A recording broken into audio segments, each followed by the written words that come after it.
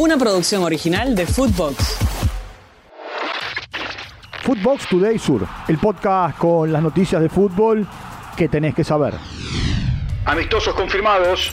La selección argentina jugará ante Nigeria en Hangzhou y Costa de Marfil, que se quedó sin entrenador, en Beijing. Entre el 18 y el 26 de marzo en China serán los partidos previos a la Copa América en fecha FIFA.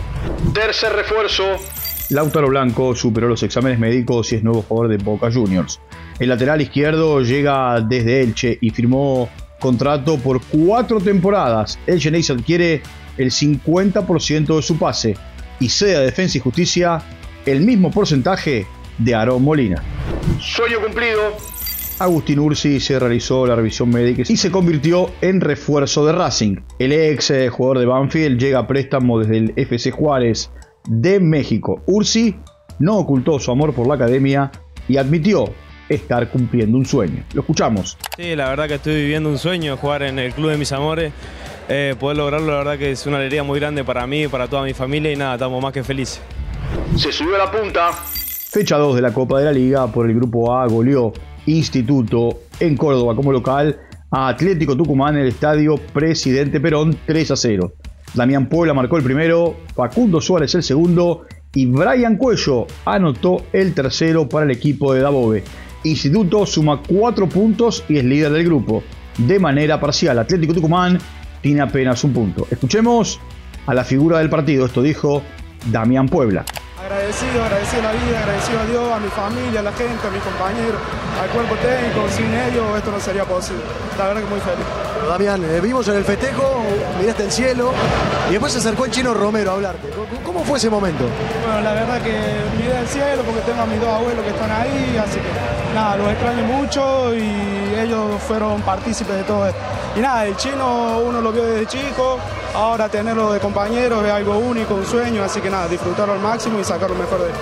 La jornada continuará en el día de hoy con otros 5 partidos. Al Hilal le ganó 4-3 al Inter Miami en un juego amistoso.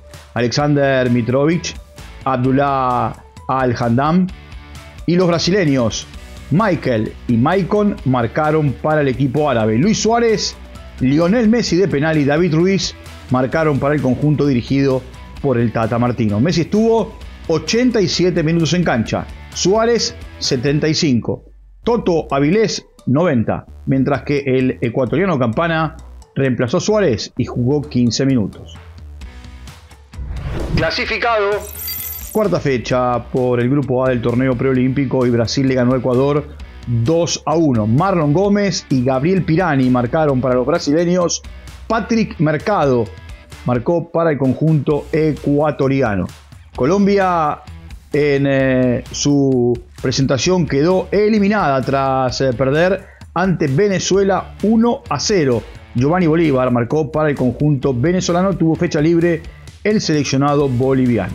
Brasil tiene 9 puntos y está clasificado. Ecuador 7, Venezuela 5. Si Venezuela gana el último partido, se clasificará. De lo contrario, será Ecuador el que avance al cuadrangular final. Bolivia tiene 1 punto y Colombia 100 unidades ya están afuera. Marcó Dybala. Fecha 22 de la Serie A. En el cierre de la jornada, la Roma como visitante le ganó a la Salernitana en el sur de Italia 2-1. Un gol de Paulo Dybala que jugó 70 minutos. La Roma está quinta en la tabla, está en zona de Europa League, tiene 35 unidades, segunda victoria consecutiva para Daniele De Rossi desde que tomó el cargo. La Salernitana está última en la tabla, tiene 12 unidades. En el equipo de Salerno, Agustín Martegani ingresó en el segundo tiempo. Footbox Today Sur. Una producción original de Footbox.